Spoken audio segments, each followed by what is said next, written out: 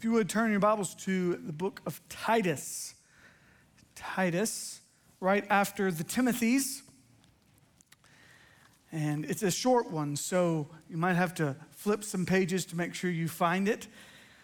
Titus is this letter from Paul. Titus was a traveling partner of Paul's. We find that both in Galatians and in 2 Corinthians. And it seems as if, certainly, that Paul is writing to Titus in order to get him to restore some of the order that's needed in Crete and amongst some Cretan house churches. So he is reminding him of in some ways, some quick truths, right? I mentioned it's a pretty short letter, but some pretty impactful truths. In fact, this truth word I chose in particular because in verse 2 of chapter 1, it says, in hope of eternal life, which God, who never lies, right, promised before the ages began. This is key. In fact, even understanding what was taking place in Crete at the time, where there was a lot of false gods who were lied about, right? Even the term false gods, not true gods. And so this one, the true God, Paul's trying to remind him, hey, you're talking about the God that never lies, that isn't false, that is truth. So Paul wanted Titus there as a part, though, of his overall mission strategy. Think about Crete in itself, this pretty relatively small island, but had several ports in it. So Paul's thinking, okay, there's gonna be people that come in there and that stay for a little while and then go back to other places. So Paul is hoping that this would be a kind of an outpost for missionary strategy, for the gospel to go out and for churches to be planted from there. I even think that it would be wise for us to think of ourselves as a church that way. And we are this outpost, so to speak, that maybe even like Antioch, who's regularly about the work of sending people out. I want you to see this, though, about this text and why truth matters so much. It's because behavior stems from belief. Oftentimes, in the church world, we, especially as preachers and teachers, are real guilty of trying to get people to change their behavior. Stop doing this thing. Stop using these words. Stop going to this place. Start using these words. Start going to this place, right? All the do's and don'ts. But we too often in the church have jumped straight to the do's and don'ts and missed the why, right? And so we get frustrated when people do the do's and don'ts or don't do the don't, you got what I'm saying, right? They get so involved in the activity and then they go off into life and they don't do that in life, or we raise our kids just thinking about what to do and not to do, and then when they go to college, they have nothing to do with us and with the church. It's because we didn't ever teach that, like the why, the belief, what is true. You might even remember what I said last week about 1st and 2nd Timothy, that it's this holistic vision of the church that reminds the readers that what a church believes will shape how it lives. I said that about that book, but we could say it about Titus, and we certainly should be able to say it about us. That what we believe will shape what we do. And so when I think about that reality, I come to chapter 2, and if you have subtitles in yours that not necessarily a part of the translation, Mine says, teach sound doctrine in chapter 2. This is why this matters so much. Because what we believe about grace, what we believe about who Christ is, what we believe about salvation, what we believe about how people hear of salvation, all of those things are reflective, then should drive our actions differently. So what I want us to do today is think about a few verses here in chapter 2 that tell us this, that by grace, Jesus justifies, sanctifies, glorifies, and he sends us. I tried to think of another something phi, but it wasn't quite there. We could say mobilize, multiplies, whatever the thing is, but it still didn't roll off the tongue quite as well. But so by grace, Jesus justifies, sanctifies, glorifies, and he sends us. So we're going to see all of that in Titus chapter 2, beginning in verse 11. So if you would follow along with me as I read. For the grace of God has appeared, bringing salvation for all people, training us to renounce ungodliness and worldly passions and to live self-controlled, upright, and godly lives in the present age, waiting for our blessed hope, the appearing of the glory of our great God and Savior Jesus Christ, who gave himself for us to redeem us from all lawlessness and to purify for himself a people for his own possession, who are zealous for good works. Declare these things. Exhort and rebuke with all authority. Let no one disregard you. So these few verses here is where we'll spend our time today. And I want us to think of all of this in light of grace. Grace is shown in Jesus. Right? Verse 11, grace here. In fact, this word grace is oftentimes referenced as benevolence. So overwhelming love, an offer of love, the benevolence of God, the grace of God has appeared. How did it appear? That means it's visible. That means someone can see it, right? If you think about grace, that's an attribute. That makes it very difficult to see. We can't see attributes, except that we see grace of God has appeared in Jesus. Jesus himself is grace. So when Paul is saying to Titus, hey, remember, or even remind the people that the grace of God has already appeared, it's because Jesus came. You're going to hear this a few different times today probably, but you remember that Jesus, the Son of God, came to earth because we needed grace. Grace, a undeserved gift from God. That grace of salvation. So think about what grace might look like in a person, right? We certainly could say that this person is Jesus, but what would it look like to see grace in someone? I think about a person who is always thinking of others before themselves. Like that's a display of benevolence, display of grace. I think sometimes we misunderstand humility. We think that humility is thinking or even speaking of ourselves as less than, right?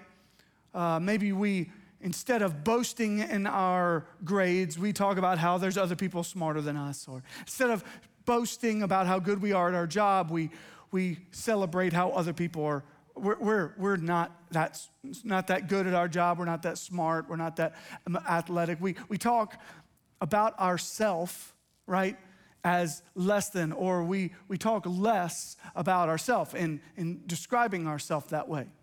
But humility isn't thinking less of yourself. It's thinking of yourself less. Did you catch that? It's not thinking less of yourself, it's thinking of yourself less often. Like instead of it always being about you and how you're not quite as good as everybody else, you're still thinking about you. You're still telling everybody else about who you are and about how you are less than. But a person of humility, a person demonstrating grace and benevolence doesn't think about themselves. In fact, they think about everyone else. They find themselves celebrating God's good work in them. And so when I think about grace being shown in Jesus, and then even in and through us as Jesus lives in us, I think about ones who are humble. So I would even say, who demonstrated this best? But the one who humbled himself by leaving his throne, coming to earth, not just to die, but to die on the cross. A punishment and penalty that would have been not only the most gruesome, but the most humiliating death in existence. Grace is shown in Jesus. He is the epitome of what grace is. Grace is shown in Jesus, and grace offers salvation for all people. Just moving right along in that verse, right? For the grace of God has appeared, bringing salvation for all people. I need you to remember this. In fact, let's do this. If you are a people, like a person, will you raise your hand? Okay, keep it up, keep it up. Just making sure you're awake a little bit there. Okay, you can put it back down. So all of you that raised your hand, and we even got one little bitty hand that raised right here. Great job. Salvation for all people. Right? This is why he came. He came that all people would know who he is. Grace was given, for the grace of God has appeared in Jesus, bringing salvation, offering salvation for all people. This is the work of, so this, when I say Jesus justifies, this is me thinking about justification, right? So think about this on this continuum, right? So the work of someone actually having their sin exchanged for the righteousness of Christ, right? Okay, so think with me that we are sinners, God is holy, right? So we're separated by God. We're separated by God because of our sin, by our sin, right?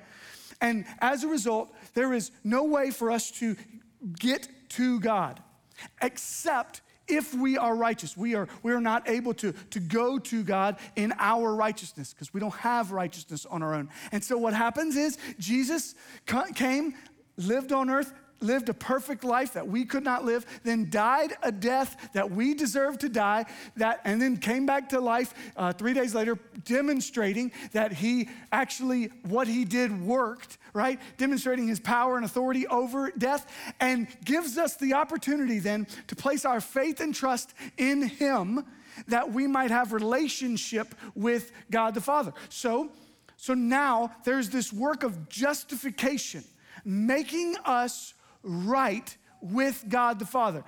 The righteousness, Scripture described us being clothed in the righteousness of Christ. And we are given his righteousness. It's imputed upon us. It's given to us that we can be clothed in it, that we can have relationship. And so when it says here that salvation is for all people, you can know this. Listen carefully. If you're still wondering if that's for me, like I know I raised my hand and said that I'm a person, then you need to know that is for you, that you today can have perfect right relationship with Jesus Christ. Through Jesus Christ with God the Father, the creator and sustainer of the universe. The one that made you, the one that made the world and everything in it, the one who's got the whole world in his hands, even right now, that God has offering himself to you through Jesus. Saying you can have relationship with him. And as Greg was saying earlier, you can then be a part of that royal priesthood, chosen people. This could be you. And if you're sitting here thinking, man, Chad, I got that a long time ago, like I've been there 30, 40, 50 years, then I hope that you are hearing this today and relishing in it once again, cherishing the fact that the creator of the universe made a way for you to have relationship with him. Oh, cling to that, church. Can you imagine Paul telling Titus this as though Titus didn't know? He's the missionary going to the churches. Certainly, he knows the gospel. He's got it. He understands justification, but he's telling it to Titus that he might hold fast to the truth. Cling to this good work because the God who does not lie is promised that you will have relationship with him for all eternity. God offers salvation for all people. By grace, Jesus justifies. And grace sanctifies all people of God. Now, I want you to hear that, right? the work of sanctification, of being made right. While we are right, we are clothed in the righteousness of God. In justification, the work of sanctification is the ongoing act of being made like Christ. So verse 12 actually demonstrates this, right? So let's go back to verse 11. For the grace of God has appeared, bringing salvation for all people and training, verse 12, training us to renounce ungodliness and worldly passions and to live self-controlled, upright, and godly lives in the present age. So there is this work of justification that takes place in where we are made righteous before God. But we have an ongoing work that needs to take place, right? There's work in us that needs to happen where we know we continue to sin. And so Paul tells Titus, like, you're going to need to know this yourself, but you're going to need to be able to teach this to others, that you have to continue to confess your sin. You have to continue to go against the things of the world. You have to continue to strive against that. And so he gives specific examples, right? Look again, he says, training us to renounce ungodliness. In this ongoing act of being made like Christ, we have to renounce ungodliness. Well, what is that? First of all, it's godlessness. Ungodliness is godlessness. When you don't value God, when you don't see God as God. When you are, I think of the word ignore. When you simply ignore who God is, that's the work of ungodliness. I think we could certainly categorize different areas of our life in which we have made other things a greater priority than we have our relationship with God. I've heard this said many times before. Maybe I've said it many times, I've just heard it a few times, but I was once asked to write down. I was at a setting like this, so I was at like a church setting, and the preacher said, write down your top 5 priorities. Being in a church setting, I think everybody in the room put God as number 1, right? Because even if it's not true, you're hoping that nobody looks over your shoulder nearby. And so you're going to write God as number 1, right? God number 1, maybe you put family, job, school. I know that'll be real high priority for all you students, right? Whatever it is, right? That's your top 5.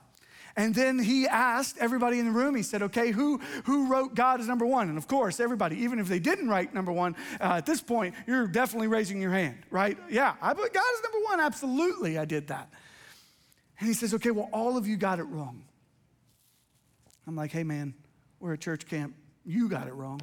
But he said, no, it's not that God should be number 1 on your list. It's that God should be the paper that your list is on.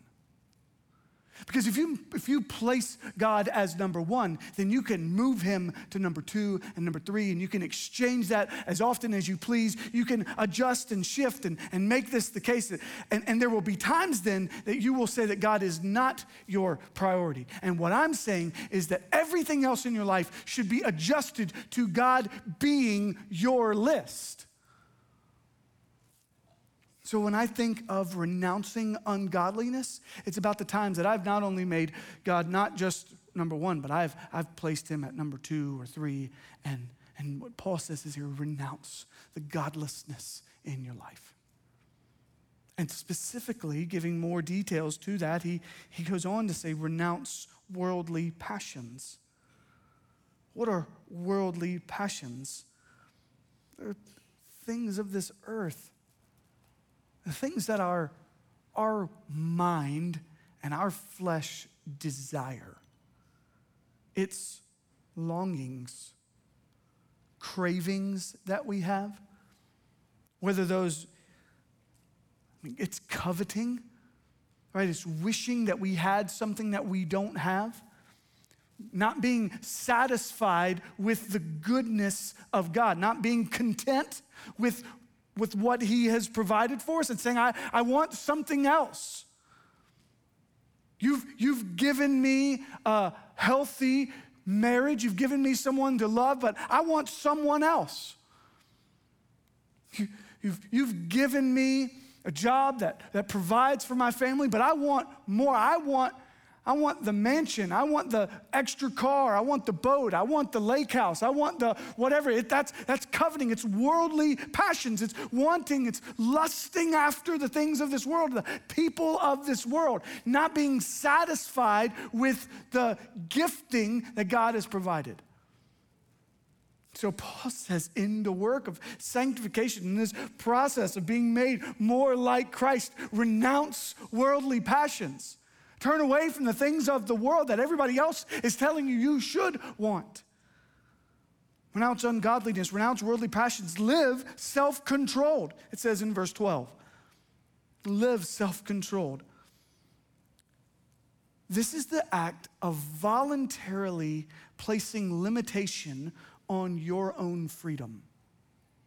Paul says that elsewhere, right? That, hey, you are free to eat and drink and be merry, right? You're free to do that. But place limitation on yourself. And yes, I'm free to eat all of the buffet. But gluttony is a sin, so maybe I shouldn't eat all of the buffet. Placing limitation. Yes, am I free to go to certain places? Yes, but is that wise? Maybe not, so place a limitation. Am I free to drink alcohol? Yes, maybe, but that doesn't make it wise, so maybe we shouldn't do that. We place limitation on the freedom that we might have. Live self-controlled lives. Live upright, right? This is the word he uses next in verse 12, live upright. I think of words like just and righteous lives. You demonstrate justice to those in your workplace and to those that you are in school with. And then live godly. Just plain and simple. Live godly. Be zealous for good works. Wonder if that's something that would describe you. People would say, man, when I see that person, they just love to do good. Right? I could just see them there. They're excited to get to do good things for others. This is the work of sanctification and grace. When we think about grace so much of the time, we think about this amazing grace that saved us, that took us from like death to life, right? I once was lost, but now I'm found. I was once blind, but now I see. This is amazing grace. But I need you to understand that grace is not just the work of justification. Grace is the work that is ongoing sanctification. We don't deserve, right, the undeserved gift of justification. We also don't deserve to be sanctified. We don't deserve to have this work of renouncing ungodliness. We don't deserve for God to continually to care for us in this way. And the reason I know we don't deserve it is because even in the midst of our work of sanctification, we still find ourselves failing God, offending God, sinning against him. So we don't deserve even that work, but he is gracious to give us that. To sanctify us. So we have the work of justification and the work of sanctification. Then we see this, that grace supplies final redemption for God's children. Grace supplies final redemption for God's children. Look at verses 13 and 14. Waiting for our blessed hope, the appearing of the glory of our great God and Savior, Jesus Christ, who gave himself for us to redeem us from all lawlessness and to purify for himself a bride for his own possession, who are zealous for good works. Right? By grace, Jesus justifies and sanctifies and glorifies. Remember, justification, being made right with God, that he clothes us in his righteousness. Sanctification, this ongoing work of being made right with Christ, that we look more and more and more like him as we renounce the things of this world, as we live upright and live in such a way that we enjoy zealous for good works, that we enjoy the good things of God, and that we look forward to, we wait eagerly for the day of glorification when we are made whole in Christ. When we get to, he gives us a new body even. We're ready for that, right? Where we are glorified with him in this way, right? Glorification, this eager waiting, as it describes it, the final act of being made whole in Christ, this final redemption. In fact, I'm very, very excited. This past week, I spent a concentrated time of study, looking forward to a series coming about midway through September, called His Return, on a study of the book of Revelation. And I am both probably the most excited I've ever been about a series and equally as nervous about it. Just all that comes with that and all that you might be expecting that you're not going to hear and be disappointed, and at the same time, all the things that you aren't expecting to hear that you don't know to be excited about yet. And So I will save so much of what I want to say for those 10 weeks. But there is so much to look forward to. And all of the things that grace trains us for in this work of sanctification allows us to hope for Christ's return. If we are waiting with eagerness, then we will be striving for holiness. See how he says here, waiting for our blessed hope, which is the appearing of the glory of our great God and Savior. So we're waiting for him to return, verse 14, who gave himself for us to redeem for us. So we're waiting for the one, the Savior of the world. We're waiting for him to return to purify for himself a people. We're waiting with eagerness, longing for holiness. I think my fear is that sometimes we wait with eagerness. It's like we want to skip sanctification. We're not so keen on holiness. I confess to you that when I choose to sin, my heart is not on holiness. I'm cherishing justification at that time. When I'm choosing to sin, I'm thinking, man, I'm so glad I'm justified, because even if this, I can cling to that. Right? In fact, I use justification as an excuse to justify sin. You ever do that? You tell yourself it's okay because we believe in this doctrine that God's going to persevere us, bring us to the end, and if we're saved, we're going to always be saved. Right? So we hold on to that. So we hold on to this work of justification, and we allow ourselves to justify our own sin. And let me make something very clear. That's not the intent. The intent of justification is not so that you would then say, oh, it's going to be okay. God's going to redeem me in the end. He's going to hold me. And yes, he will. But the intent is that because you're justified, you will want to be sanctified so that you might be glorified in his appearing. That when he comes back for you, you will be offering him the holy, righteous gift of yourself. Now, again, not that you can become perfect on your own. Don't mishear me. Not that you can become perfect on your own, but that by his work of sanctification, that he would be making you more and more like him. To be, as he writes, be holy as I am holy. So he tells Peter, be perfect as I am perfect. It's not because we can be. It's because we have to have him. This is why grace is so great. This is why it's so marvelous. Again, I think that we too often only think of grace over here. And then the rest we deserve. Right? Like we didn't really deserve for him to save us, but once we're saved, he better be taking care of us over here. And he promised. So, all of it is grace. Every part of salvation, being called the chosen people of God, grace. Being called a royal priesthood, grace. Holy nation, grace. Being an adopted child of God, grace. Being justified, being made right with God, grace. Being sanctified, being made more and more like Christ, grace.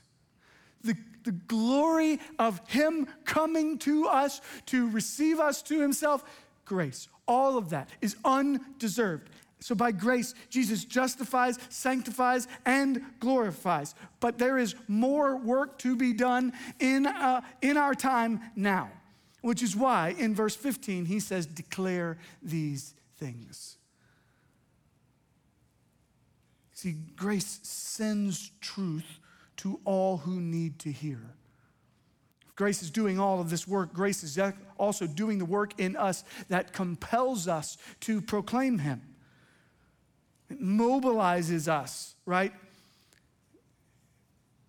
So when I look at verse 15, I think of three specific responsibilities that we have. One, to declare the gospel to the lost.